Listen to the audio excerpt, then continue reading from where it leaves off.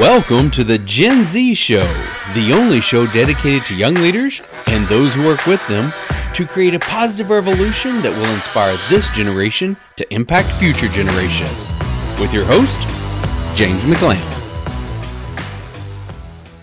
Welcome to the Gen Z Show. I am your host, James McLam, and I'm joined today with my daughter, Sarah Beth McLam. How are you doing, Sarah?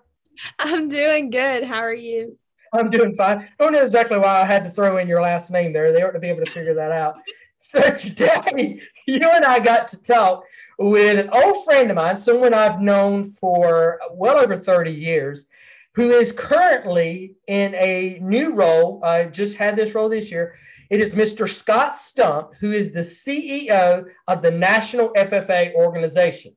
Now, for a lot of our audience, you probably know what the National FFA organization is.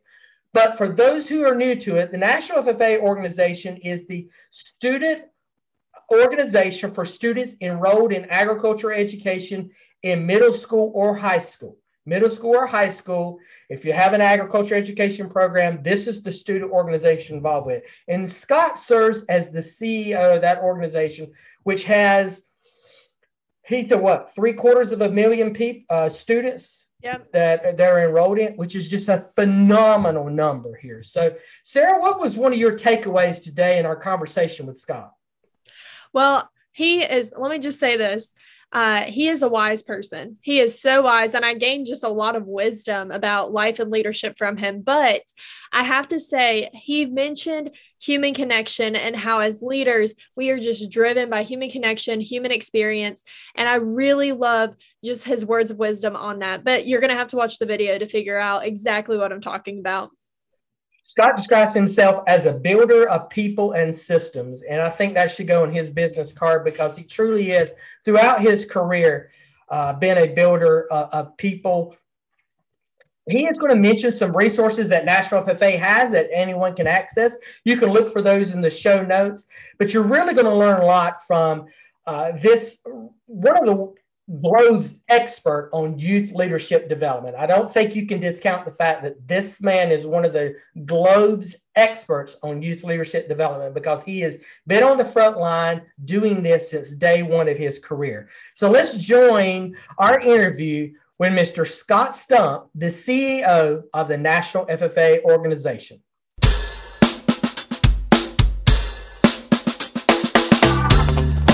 Scott, welcome to the Gen Z Show. Thank you for agreeing to be our guest, and it's great to reconnect with you. So thank you again.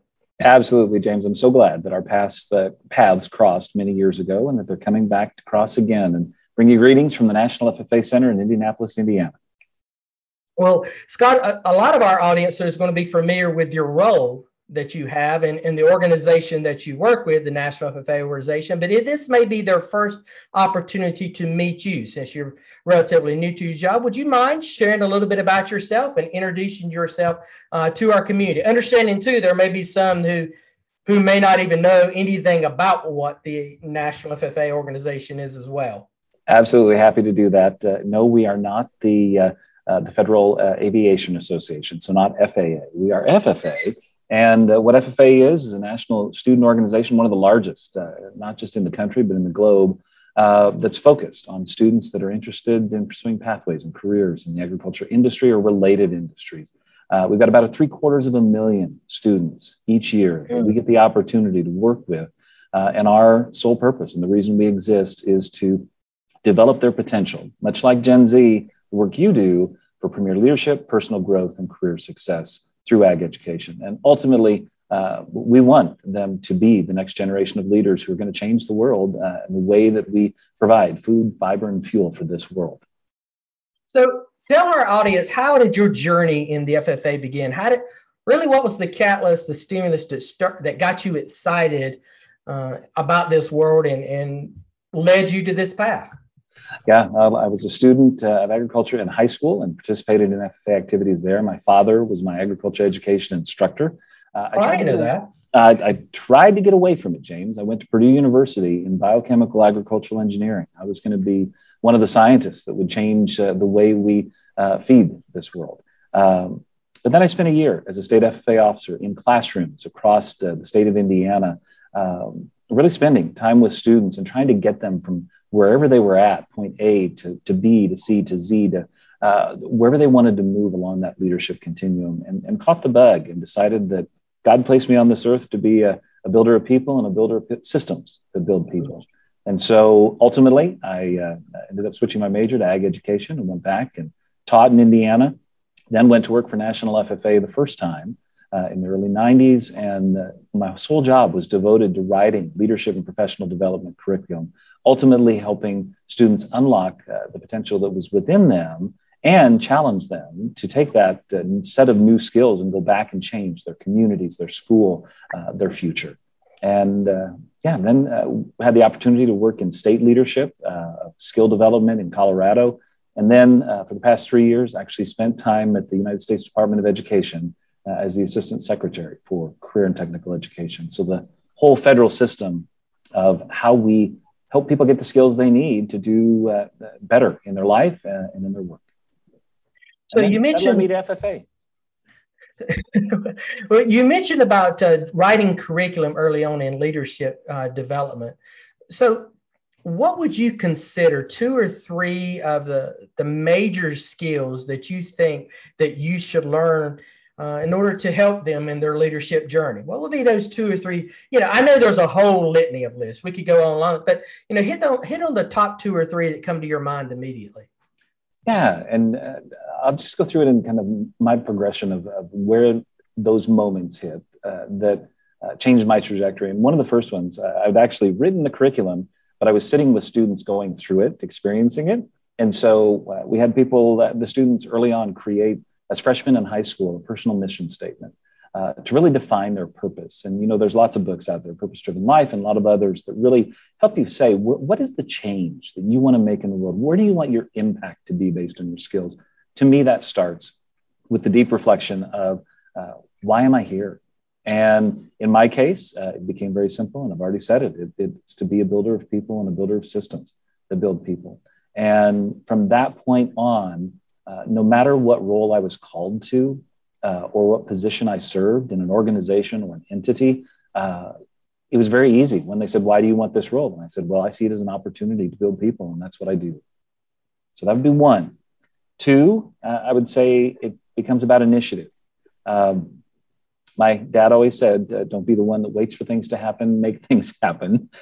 And large part is that because he just had lots of things to do and just didn't need me sitting around not doing anything. And I will tell you, from all of the employees that I've been able to supervise and work with and other colleagues throughout the years, those that have continued to grow in their positions, grow in their work, grow in their vocation, grow in their service, have been the ones who are constantly looking for what is it?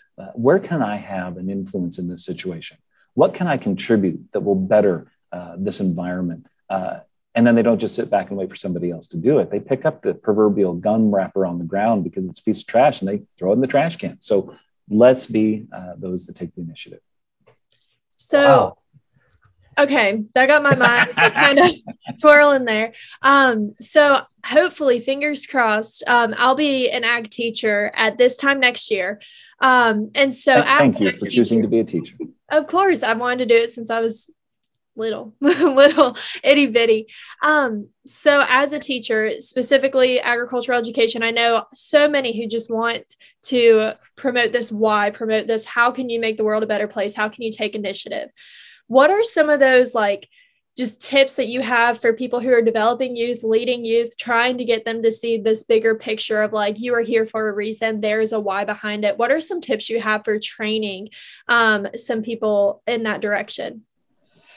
Yeah, one of them would start with walking them through that process of truly creating that mission statement, which begins with the question why, and knowing that it will have to go through lots of iterations because early on as you're thinking through that process, you have different grand ideas. Some of them stick and some of them don't, and I will tell you that my purpose evolved over the years. But in that moment, those young people do need coaching and feedback. They need someone that will listen and say and challenge them. My 3 children at home, for many times over the past 5-10 years, as they've been working towards being out on their own and picking the place that they're going to exert their influence in life. I continually ask them, is that really what you want to do? The other thing we asked them to do was to have an authentic experience with it. And Sarah Beth, you know that in agriculture education and FFA, we ask students to do things outside the classroom so that they have an authentic chance to practice, experience, and know whether that's what they want to do or not. And so a part of that purpose and mission development is not just writing it down, but actively doing things in that space to prove that it's authentic and right. And that's probably the most important piece. I think you should put on your business card, instead of CEO of FFA, you should put builder of people and systems. I like that. I would love to see that on a card, because I think that just like speaks so much to who you are and what you're about as going forward on these things. Do you think leadership development has changed in our approach to how we train students over the course of year? You and I came through, we're children of the 80s. We came through the 80s. Is it different now on how we approach leadership development in youth than it was then? And if so, why? Oh, I don't think the concepts have changed as much as the culture of the different generations.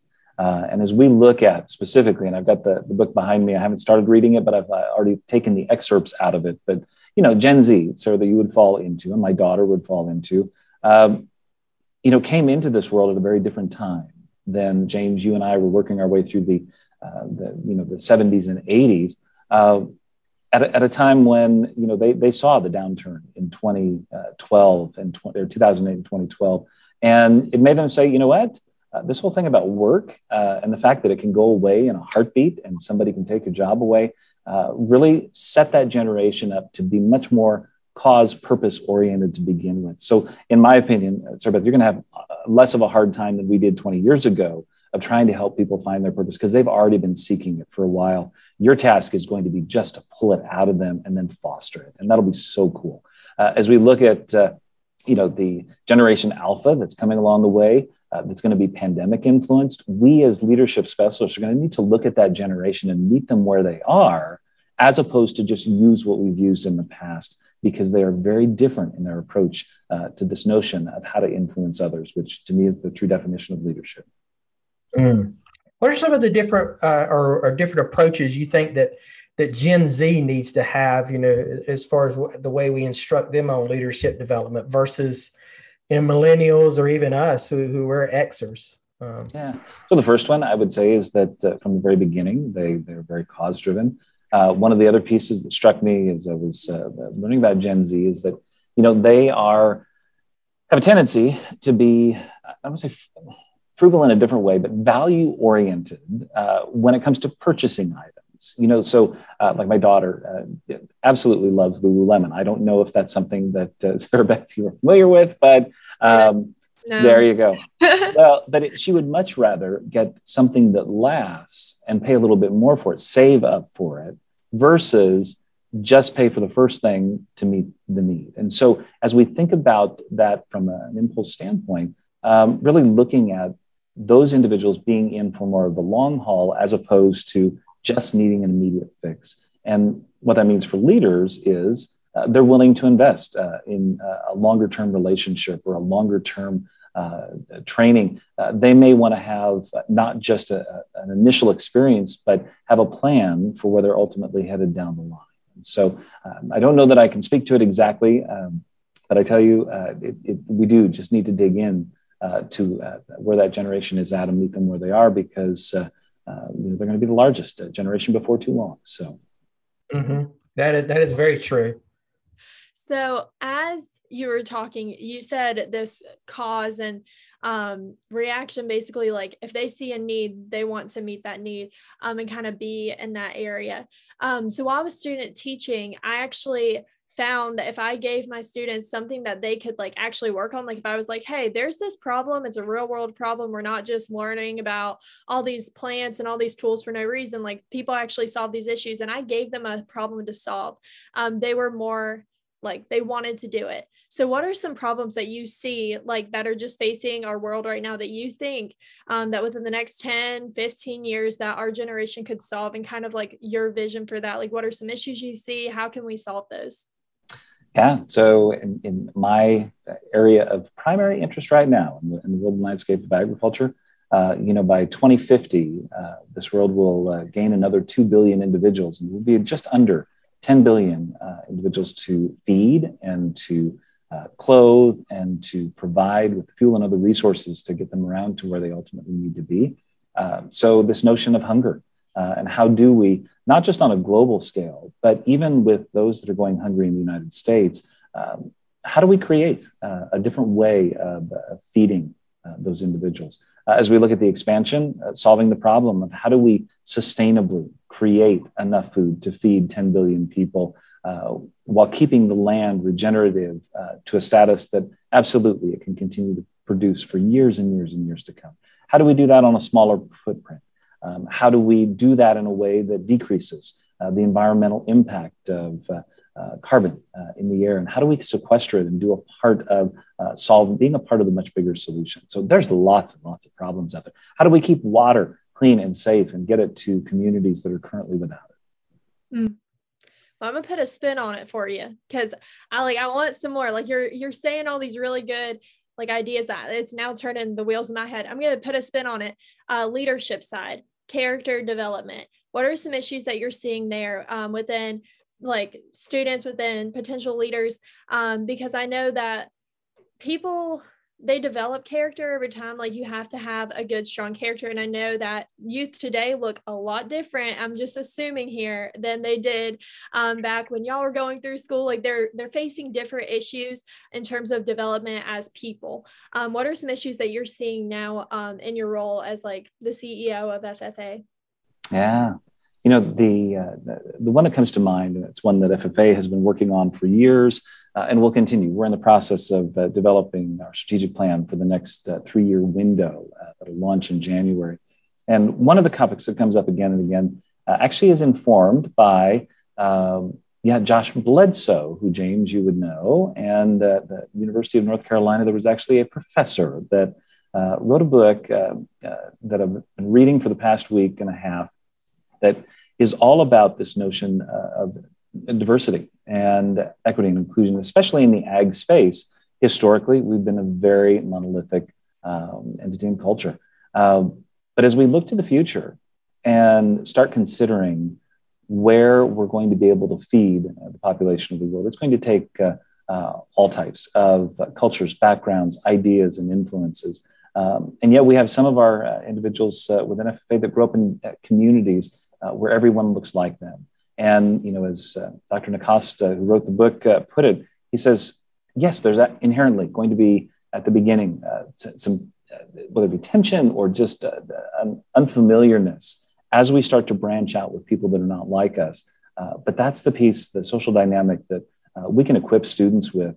This country, the last census took us to the point where our population continues to rapidly diversify. We also had about 1 in 10 individuals from rural communities that moved to urban areas. And so there's going to be a greater mixing of individuals. As leaders, we don't get to pick and choose necessarily who our followers are. We need to accomplish the big problems in the world, we need to make sure that we're harnessing the talents of all students. That's powerful on what it's doing, because that is different than really the thought process that we had. I remember some of the issues that we discussed during our time with FFA was really how do we broaden the view of agriculture, that it's not just farming, that it is more than that. And I think we have done an amazing job with that going forward on this. Well, and I would just go on with that, James, that you're exactly right. That would be the other piece that within the part of our strategic plan is reclaiming our relevancy to the industry. Mm-hmm. And, I look at my second son who thought he was getting away from agriculture, but he's dually certified in AI. Now, some in the audience listening to this might go, are there two different types of AI? Because you immediately go to artificial intelligence because that's what's in the news these days. But Ross was first certified in artificial insemination, and he bred his own herd of Black Angus cattle and used that to buy a MacBook to then program apps for the iTunes store. And his first app was a little app called iJudge, which for the livestock judging individuals listening in, it would do the calculations between the judges placing, your placing, Wow. and cut scores. And he sold enough units on that to help pay part of his way through Colorado State University. But now he works for a company called Trimble. And Trimble is the geospatial company that works both in ag and construction to do all of the auto steer, precision ag for the tractors. He also is looking at data sets through his machine learning and artificial intelligence side, looking at pictures of plants in Northern California and really working to say, how do we train a robot through AI to be able to pick a strawberry, to pick a head of lettuce, to pick an apple off of a tree, so that at some point in the future, we can decrease the labor impact in some of those areas and really get product to harvest in a different way. So there are big problems out there. Ultimately, we in ag need to see ourselves as future IT professionals, but rooted in an ag background so that we can solve the big problems with the technology that's now available. Scott, going back to leadership development and focusing on the how we do that, we grew up in an era, and it's still to a certain extent, that we bring students to conferences, that we access them, we bring them access to workshops or camps or conferences.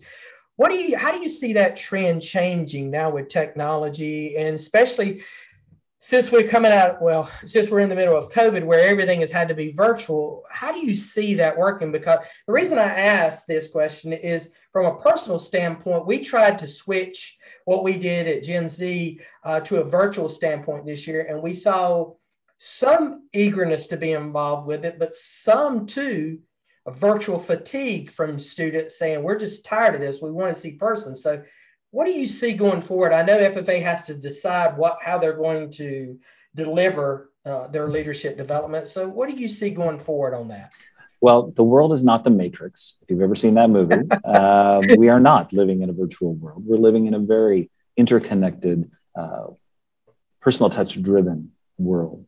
And yes, we will be having a back in-person national convention this fall, October 27th through 30th. And even though there are some schools that can't attend because either school board or others did not deem it safe within their state, we do currently have about 27,000 students and guests that are registered and will be joining us in Indianapolis.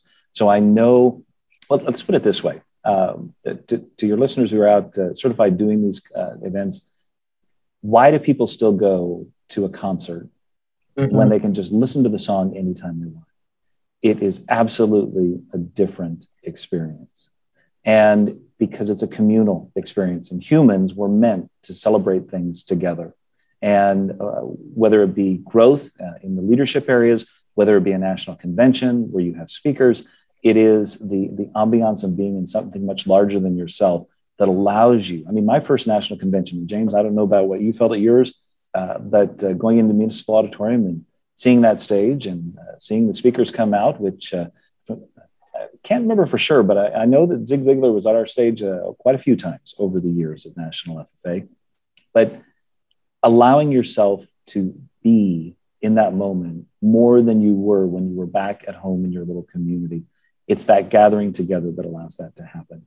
And we absolutely hope that in the fall of 2022, we'll be back up to the 60, 70,000 number that we historically have been at with our event.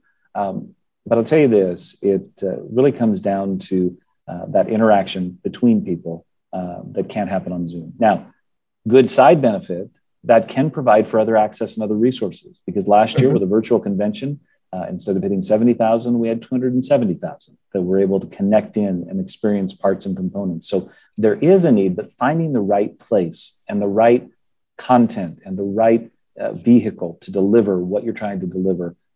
We've got more options now, and that's great. Let's use them. But then let's target the experiences that need to happen in person, and the other items, absolutely. Let's do them via Zoom because we can reach more. You think more of a hybrid of live and virtual going forward? Absolutely. And it can even be synchronous and asynchronous. If there are things that individuals can do on their own time, and you think about some people actually perform much better and listen better, learn better late in the evening or early in the morning, not just a synchronous jump onto this Zoom, but hey, read down through this or watch this video or do this web quest on your own. And then let's come back and talk about it and do a fishbowl around it. Mm. I mean, it's so important for us to be able to reach them and meet them where they are, but at the same time, be able to do it in a way that's engaging with them. And when we did a program that we call Catalyst Leadership, and it was our answer to the virtual setting, and it went really well. Sarah Beth was one of our presenters, and it was an exciting time that we had, but after it was over with, my first thought was, we got to pare this down. We need to make sure it's a little bit more biteable, because I think we went too long. We didn't lose anybody. They stayed with us the whole time, but I thought the length of it was too long. But I like what you said, and this is going to be our hashtag comment for this, is that humans are meant to celebrate things together. That's good. That's going to be hashtag. So those of you folks who are out there, look for that when we release this. Well, I actually wanted to touch on that really quickly, because you talked about how we need human connection, we need interaction in order to truly be in a moment and experience things, which kind of goes back to this like relational, we are relational people, which means that we are relational leaders. Can you touch on that just a little bit, like how you've seen like leadership training, how you expect it to like just expand in the future in terms of building relationships with people, how we can be in the moment more and just truly experience and be a leader through human connection? Yeah, Sarah Beth, have read many, many leadership books over the years, some that I did just to learn new content so I could write it out for an FFA leadership conference. Others, just for my own personal growth and development. But one of them, what I find is, as I've read through them, some things stick and are proven true time and time again. Other things just kind of fade away. John Maxwell's, developing the leader within you, and the levels of leadership, if you remember that, if you've ever seen it. But, every leader, and like me, coming into this role as the CEO of National FFA, I have a lot of rights. I can spend up to a certain amount that I never imagined somebody would trust me to spend. I can hire and fire individuals. I can have a key to every room in the building. And so those are my rights. But I get nowhere with my staff until I develop, as Maxwell said, a relationship with each and every one of them. They will not follow me until I have established an emotional and empathetic and a relational connection with them. So to me, that's the most critical piece of any leader stepping into a new environment. It's not about your goals and your dreams. It's about what are you getting the collective to do? Because this collective of 100 people here in this building who are talented, tremendously gifted and purpose-driven people, together we can accomplish a huge amount. But that's got to be through the relationships, and it's got to be together. Do you have any advice for how to build relationships with people you work with, people who you coach, anybody really? Do you have any like advice that's worked in your life or that you've seen work in other people's life? Or we could take it a step farther, Sarah Beth, since you're looking to be a teacher. Scott's had that experience as well. And it's how do you connect with your students to be that way? Care about them personally, first and foremost, and then care about them professionally. And that for you, Sarah Beth, means, and I don't know if it was my teacher educator at Purdue or another individual, mentor, ag teacher that told me this, but he says, if you want to really shake up students a little bit, first day of class, meet them at the door, shake their hand and introduce yourself, have them introduce themselves. And every day after that, when they come back into the room, meet them at the door. Because it shows you as a student are more important than the content I'm providing you today. So for me, what that looks like is, instead of sitting here at my desk all day, I make laps around the building, just checking in with people and just saying, there's another great book, if you want to look it up, but it's called The Way of the Shepherd. And it's about knowing the condition of your flock. And that to me is all about caring about that relationship, and then care about them professionally. And for me as a teacher, that means I want them to grow. Nobody should be static in the roles that they're in. And I want to invest in, and I'm asking them consistently, what's the next step for you? Where is it that you want to expand your talents, expand your influence, expand your impact, and then provide the right investments to allow them to get the training skills, experiences that can allow that to happen. I like that. Her teacher educator is a Purdue alum. You know who it is? Let's see if you can tell me. Dr. Travis Park. Yeah, that's right. That's right. I was just with him the past 2 days. So. Oh, really? He was up there? He was in Indianapolis at the National Council for Ag Ed meeting. So. Very cool. Very cool. I need to reach back out to Travis. One question is on a personal note that we love to ask our guests is, what is the greatest piece of advice that you have ever been given? Actually said this one to the National FFA officer team back in January when I met with them for the first time. And it goes back to founder of Ralston Purina. So the Purina feed that you see comes out of St. Louis, Missouri. But William Danforth, in a small book called I Dare You, really crafted the phrase, be your own self at your best all the time. And it's hard. I don't accomplish it every day. In fact, probably less days than most do I accomplish it. But you know what? I'm striving for that. And it really is be your own self at your best all the time. And it was what my father lived by. And it was good mantra of keeping your priorities in mind. So, I'm glad you repeated that because I had to write that down. That was good. And who said that? William Danforth. That's powerful. I love that. I love that. So if people wanted to connect and learn more about what the FFA does, what the leadership opportunities they provide, how can they reach out to you guys? What are some ways they can connect with you? Absolutely. FFA.org would be the treasure trove of all of the online information and resources. They'd be welcome to join us and get the full immersion experience in Indianapolis, October 27th through the 30th at National FFA Convention. But I will tell you, we're always looking for individuals that want to connect in for, presenters. So we hire quite a cadre of facilitators for both weekend conferences and then also summer conferences. Start with FFA.org. And then should there be another question, reach out to me. Just stump@ffa.org, and we'd be happy to guide them for further resources. Are there opportunities for parents to get involved that maybe don't have an ag program in their area? I know traditionally we've always been in an ag program, but is there opportunities at all now, or is that state dependent?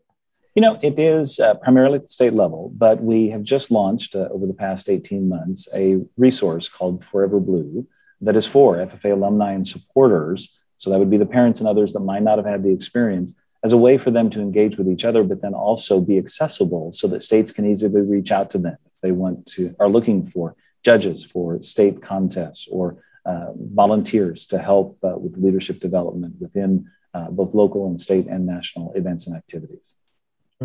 And you guys are expecting, you said 27,000 plus at convention at the end of October? Well, we believe the registration may still go up. We're currently at about 27,000 registered.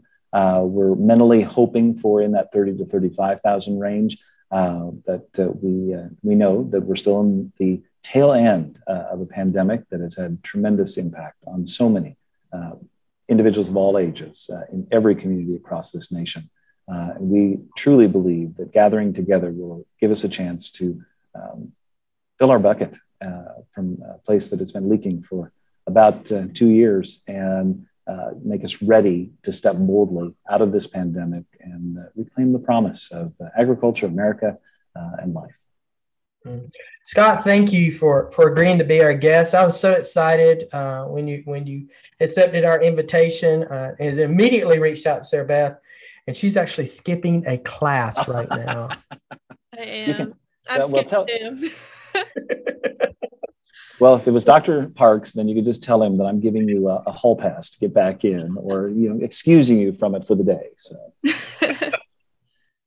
And to our audience, if you want to find out more information about how to connect with FFA, we're going to put some of the links that Scott mentioned in our show notes. So if you're looking at this on YouTube, just look down to show notes. If you're listening to it on your podcast, maybe Spotify or Apple, just go to the site and you'll see that in the show notes as well. We'll provide direct links there for the opportunity.